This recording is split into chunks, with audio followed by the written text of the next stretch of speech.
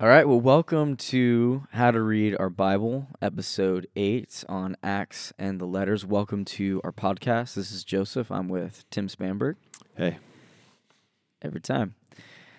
You know, Tim, I think back on the first century church, I just think, and you hear it said all the time, man, can't we just go back to what it was like then? You know? Yeah, in my experiences, anytime you start asking that question, you're about to start a cult. Ow. That's how the Mormons got going. Gosh, I can't even think. Joseph Smith, that's his name. You know, he's good old Joe. He's like, we need to get back to the first century church, and then he found some plates in a farm field, and which I've heard this said. I don't know if this is true, but that you should never join a religion that was started by a white guy in a field. I think that checks out. I think it does, especially in 19th century America. Yeah. So I grew up in the Stone Campbell movement, which that was the whole vibe, was we just need to get back to the first century church, do it the way they did it. And so what ended up happening was, one, you have to be baptized to be saved, which is bad theology, right? So you got to get water baptized or you're not saved. Two, one of the founders of the movement, so Stone Campbell, the guy Stone, he got to a place where he probably denied the Trinity, which is makes you not a Christian. Yeah. And then another guy who was kind of in the movement early on, he went to help Joseph Smith start the Mormons. He helped Joseph Smith. Yeah, he did. Okay. Wow. But no, that's crazy. Yeah. So anytime you start asking, start thinking, hey man, let's just get back to the way the true church. I'm going to be the true church. You're about to start a cult. So stop. All right. Well, that's the podcast for today. Don't go try to start the true church. No, that's good. Which is crazy. I didn't know that's what you meant. That was the church that you were a part of when you grew up there, from that movement. Tradition or movement. The movement now is Orthodox. It's an Orthodox Christian Yeah. movement. I wish I would disagree with baptism is necessary for salvation, but some of the founders had. It's just even the movement they started wasn't true enough church for them, so they had to just keep going. Keep reforming, man. This is you keep reforming. That's the motto of the Reformation. So, well, that leads in. I don't know if that leads in well, but it leads in now to. It's going to lead in. Yeah, we're doing it right now. That's right. We're leading it in to Acts. Okay, yeah. Because there is this idea of kind of the utopia of Acts and the early church. And there's a lot of things that you look at it and it's like, that's awesome. I would love it if my church looked like this, or if I as a Christian could be a part of something like this, or do this miracle, or be this generous, whatever that looks like. So there's things that are admirable, but there's this lurking question of, when we read the book of Acts, what should we be expecting to our church experience? Should we be more like the first century church? Is that admirable? Obviously, we don't want to deny the Trinity, so we don't want to go that direction. But yeah, what do you think? When we read the first history about the church written by St. Luke, what do we do? Well, one thing, even to those of you who listened to the podcast before, we kind of critiqued our current church moment in light of Jesus' ministry in the early church. And so this is a little bit maybe even of, not a pushback to what we said the last episode, but just a healthy corrective, which is that the answer is never to go back to the New Testament and say, let's do all the same things they did, because there's a distinction between what's descriptive especially when we get to what we're talking about today is Acts and the letters, the epistles in the New Testament, how to read those well. There's a difference between what's descriptive and what's prescriptive. Right, so what's that distinction? So descriptive is something's just being described. Prescriptive is you need to do this. So when I pick up the newspaper and read an event that happened the day before, maybe it's the K-State Wildcats defeated the Kansas Jayhawks in basketball. That's not saying that K-State should always beat KU in basketball. It's saying this is just what happened. Right. And some would disagree with that. Exactly. And some would disagree very strongly with that. Yeah. So in Acts, there are prescriptive passages, I think, in Acts, where it's like the church needs to be this way. But a lot of what we read is simply descriptive. It's describing to us what the early church was, not laying out a manual for how we're supposed to gather together as a church, but it's just describing what happened from the ascension of Jesus in Acts 1 when he ascended to the right hand of the Father to the spreading of the mission of the church from, as Acts 1:8 says, from Jerusalem to Judea to Samaria to the ends of the earth. So it's describing that. And as we read Acts, we should not start thinking everything is prescriptive. Everything is telling us you need to do it this way. Yeah. Yeah, I think an obvious example is Acts 5, right? Ananias and Sapphira, they lie about what they had given, and they show up to Peter, and Peter's like, "Did you lie? Was it different than what you said?" And they say yes, and then the Lord strikes them dead immediately. So I'm assuming, right, that would fall under the category of description. That's not the expectation we should have. Yeah, if you lie to your church, it doesn't mean you're going to die every time. Although it does say that they lied to God, and then say they lied to the Holy Spirit, which actually is a good text to show that Holy Spirit is God. But that's for another day. But yeah, okay. So there's an obvious thing. So when we read, then what are some good clues as to when something is we're supposed to read it as history, as reporting what God was doing through the Spirit, sent by the Father and the Son to the apostles? When do we read it as, man, that's awesome that's what they're doing, versus, the church was gathering and they were, Acts 2:42, breaking bread together, teaching Jesus's words. And that seems more prescriptive, like that's something we should be doing. So what are some clues for you, Tim, when you read the book of Acts? Yeah, so the passage you mentioned, I think, is a good example. So Acts 2:42-47, the early church, devoted themselves to the apostles' teaching, to the fellowship, to the breaking of bread, and to the prayers. All came upon every soul, and many wondrous signs were being done through the apostles. And all who believed were together, had all things in common. They were selling their possessions, belongings, and distributing the proceeds to all as any had need. Day by day, attending the temple together and breaking bread in their homes, they received their food with glad and generous hearts, praising God and having favor with all the people. There's a couple things here. One is, this is a different social context. They met in the temple. We don't live where there's a temple. Mm-hmm. So that's descriptive. It's not saying that the church, to be the true church, must attend in the Jewish temple in Jerusalem. And day by day, they were there doing that each day. The church was gathering daily. We gather weekly on Sunday morning, and then throughout the week in different ways. But it's not a command for how many times we're supposed to meet. It is a picture. But then when you see what they're doing together, they're praying together. They are devoting themselves to the apostles' teaching, which I think at this point, this might be a little bit early, but the early church read the letters. They were considered Scripture very early on, so Paul's letters. So they're studying Scripture, they're praying, they're eating together. Those are three practices that are all over the Hebrew Bible. Feasts together, praying together, and reading the Scriptures. So in that sense, we can read those practices all through Scripture as crucial practices to what God's people do to grow closer to Him. So reading with the whole Bible in mind is important as well. And the last thing I would say, and this, I don't know if this is a helpful reading strategy, but we tend to lionize or idolize the early church, like they did all things right, and miss the fact that even though this is a beautiful picture, in 3 chapters from this, there's going to be basically like racial prejudice and frustration because Greek widows think they're being overlooked because Hebrew widows are getting priority of treatment. Now, I use the phrase racial prejudice. I think it'd be easy to read Acts, that's Acts 6, right? Beginning of Acts 6. Come on, man. You went to seminary. Jeez, man. Joseph doesn't know his Bible. Throw me on the spot. Acts 6. Stephen, edit this part out. Jeez. Is it? It's Acts 6, right? It is Acts. You mean with the appointing of the deacons? Yeah. The point. So yeah. I think we have a moment where there's a lot of wrestling around what is racial prejudice? What does that mean? And here in the early church, you have Greek widows who are saying, hey, we feel like we're being neglected because of our race. That's a theme I think we tend to just read right over. And instead read Acts 6 as like, hey, this is a good church leadership strategy. We have elders and we have deacons. And missing the fact that here's a real failure of the early church in terms of the way they're ministering. So while there are beautiful passages like Acts 2, it's like, well, a couple chapters later, there are going to be pretty significant problems in the life of the church as well. And so as we read through Acts, we're not just reading for everything they do is right, because it's not. I mean, Acts 6 makes that clear. Yeah.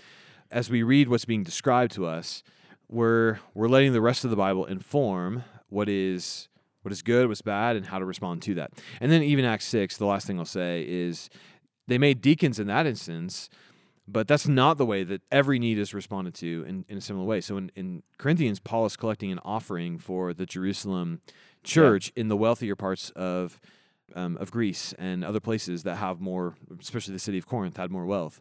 Paul, in that case, was collecting the offering himself and was going to himself take it to Jerusalem along with other people. So he wasn't appointing deacons in that point. He, as an apostle, was actually doing the collection itself. So in Acts 6, it was, we're going to appoint deacons to diversify the wealth or to make sure that all widows are cared for well.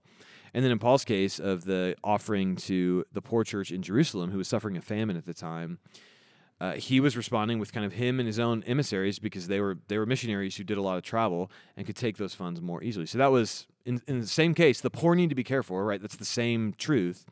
But how that happens looked differently depending on the context.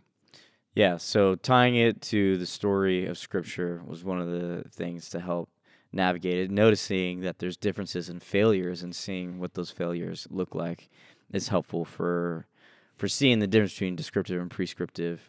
I think something I would add to that too is just looking for motifs or repeated patterns. So obviously a key goal in Acts is the fulfillment of Acts 1:8, to be witnesses of Jesus' death and resurrection in his life throughout the local area, beyond it, and to the ends of the earth. And you see that is a repeated theme, the spreading of the gospel, the preaching of the gospel. It's clear that is normative, prescriptive behavior. We need to be proclaiming the gospel. We need to be taking care of the poor. But the way it happens, as you identified, is different. And so there's motifs, right, which are repeated events, repeated ideas, words that arise, and look for those motifs and then see how they're carried out. I think something that is really helpful, kind of bridging the gap between the book of Acts and the letters, is identifying how the churches that Paul is talking to aligns with their context in the book of Acts, and seeing what is Paul instructing the churches to do. So even going back to the conversation we had last episode, talking about miracles and we'll call it more charismatic gifts. When Paul talks to a lot of churches, very few examples are his concern saying you need to be practicing miracles more. You need to be practicing speaking in tongues more. He doesn't say that. What does he talk about? He's concerned about how they're loving one another. He's concerned about divisions over Jews, Gentiles.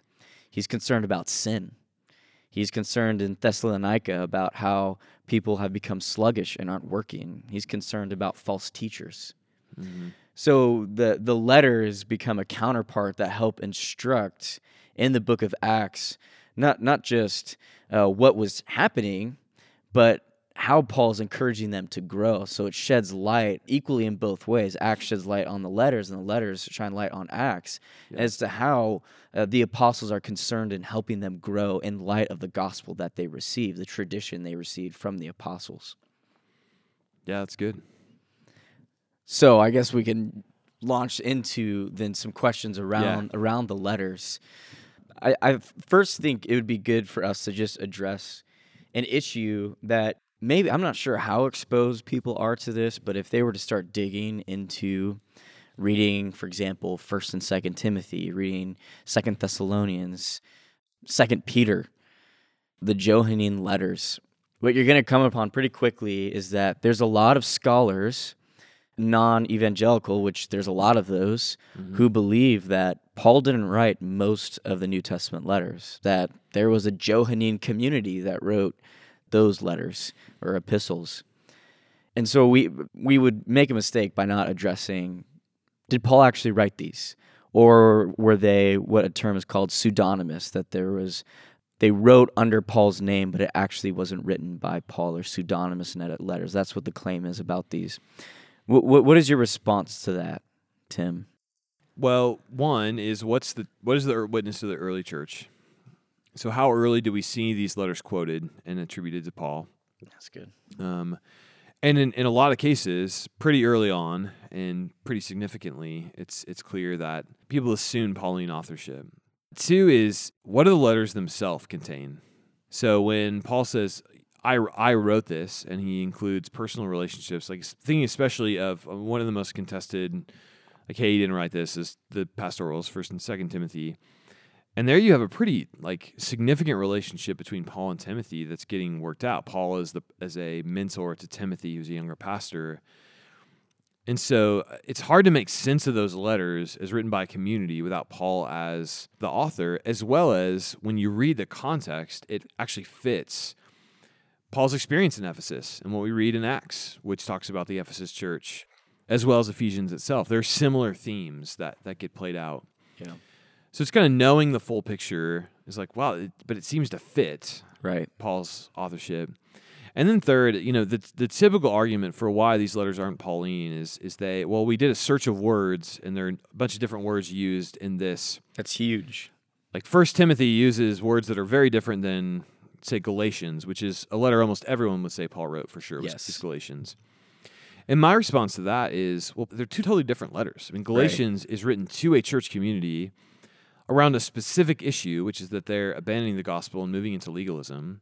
So his terms and what he writes are going to be very specific to that, whereas as the pastorals to Timothy are Paul writing probably close to his death to someone in his own vocation, which is pastor, church planner, and it's a very personal letter. And so the idea that he would use all the same words, I don't find that particularly compelling. Just like if you were to do a word search of what I say to my family and then what I say on, in a sermon, it's probably going to sound a little bit different. Or how I would write a note to one of my friends who's a pastor in another part of the world versus what I might say to the church and how to read our Bible class. It's going to be different. Yeah. And so I don't think that solves all the tensions, but it's like that. Instead of the answer to why is Paul using different words being, well, Paul didn't write it, could there be another explanation for why Paul is using different language? No, that's really good. I think just to highlight, unanimous in the early church, what was canon, what wasn't. I mean, that goes back to the canonicity question. And the reality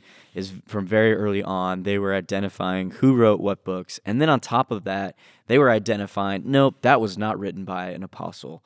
So you had that delineation very early on. And so that's a really good point that you made, and important to highlight that. Well, and even to add to that, maybe this muddies the water a little bit. What Paul's corpus, I think, has a lot of strong attestation, whereas 2nd and 3rd John, which are very short letters, don't have attestation, and there's more questions around. Those, of course, being just very, very, very short letters of a pastor really to someone in a church. And there we have quotations much later than...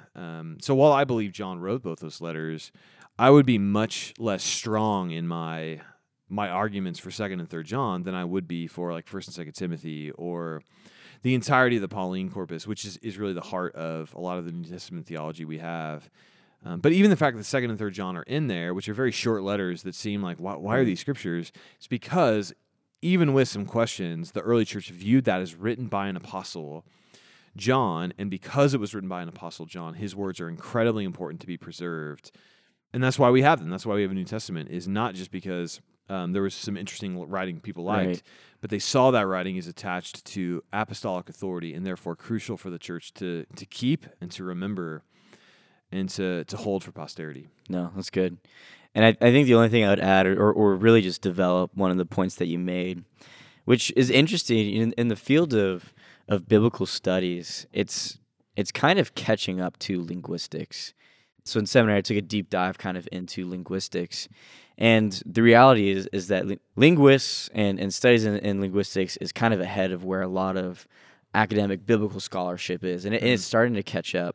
But what has become obviously true, and in my mind to the point that really isn't even debatable, is that to make the claim that you brought up, which is one of the strongest claims made about, for example, Paul's letter, is that he uses different language in 1st and 2nd Timothy than in Galatians and Romans, ergo, it cannot be he who wrote it.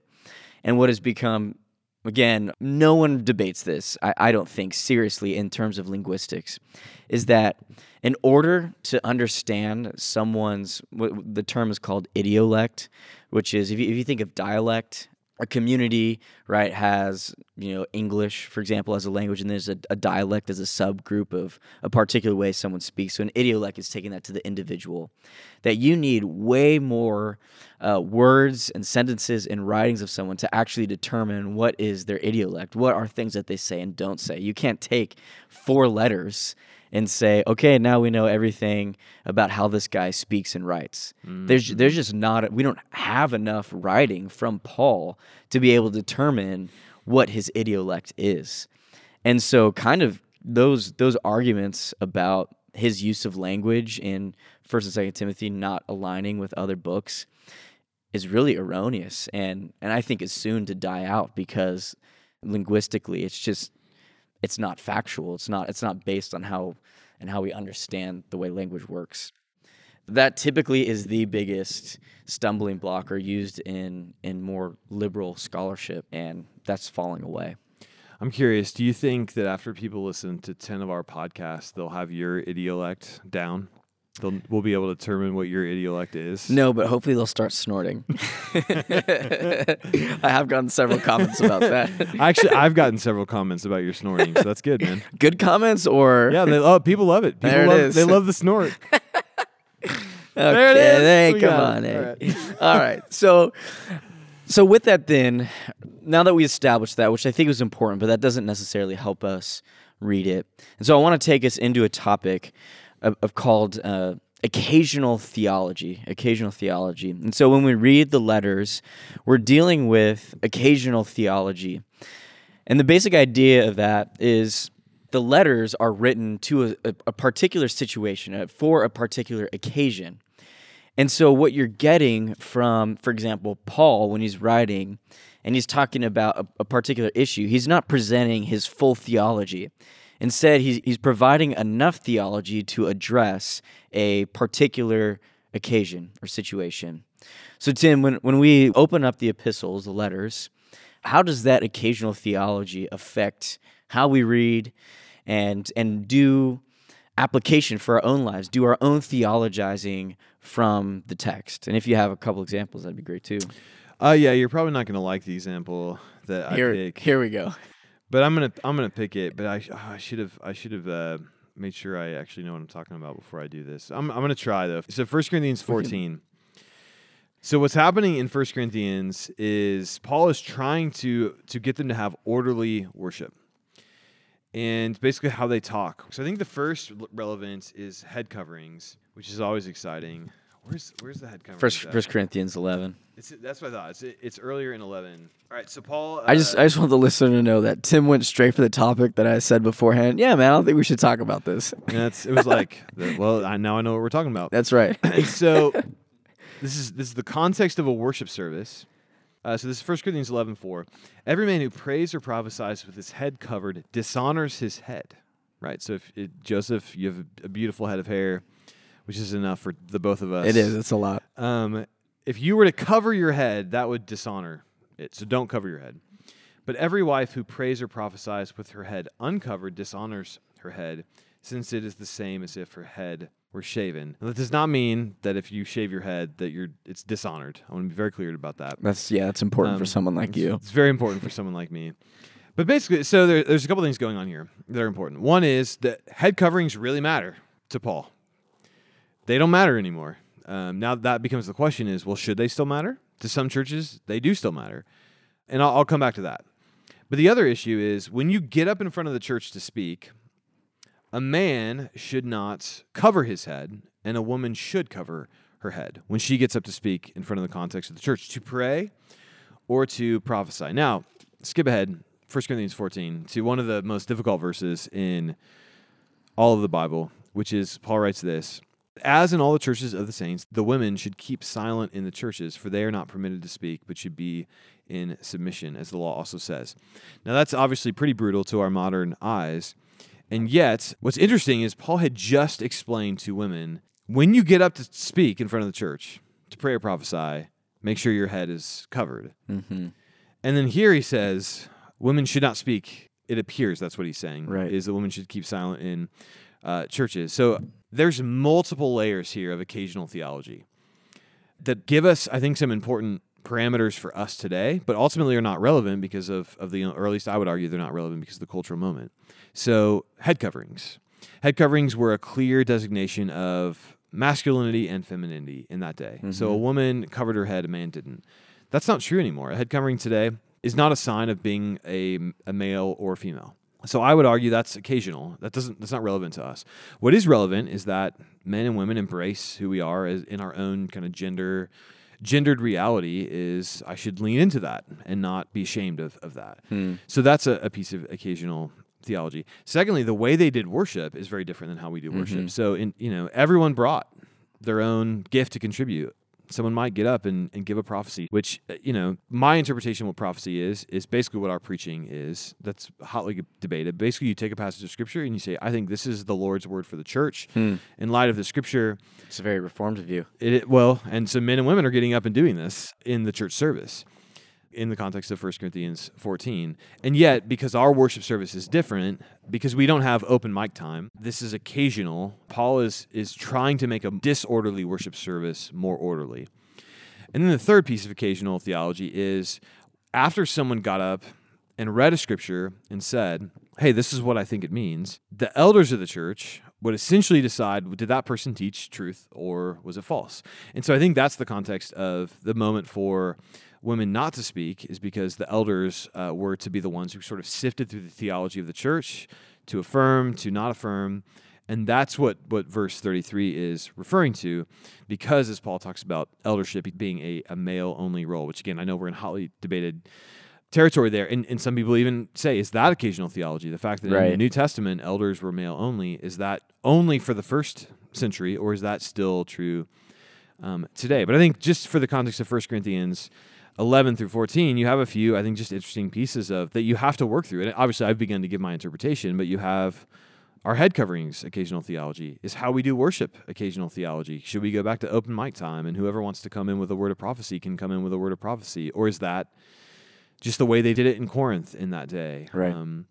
What does it mean to have the elders speak? There are some contexts, in church contexts, where women can't get up and prophesy on a Sunday morning in the life of the church. Is that occasional? So I know I'm not probably answering many questions, but wherever you want to take this, now that I've raised the topic that you didn't want to talk about. No, that's great. I think this is one of the best examples in the New Testament of, wow, what is tailored to the Corinth church first century and what is describing the way they were doing worship, as the categories we used earlier, and what is prescriptive for us today, 21st century, in Shawnee as we do worship. Right, and I think just to kind of summarize, how this relates is that when Paul is talking about these things, he's not giving his full outline of everything that, number one, a worship service should look like, everything a man should or should not do, everything a woman should or should not do. It is not a complete list. It is not a complete picture.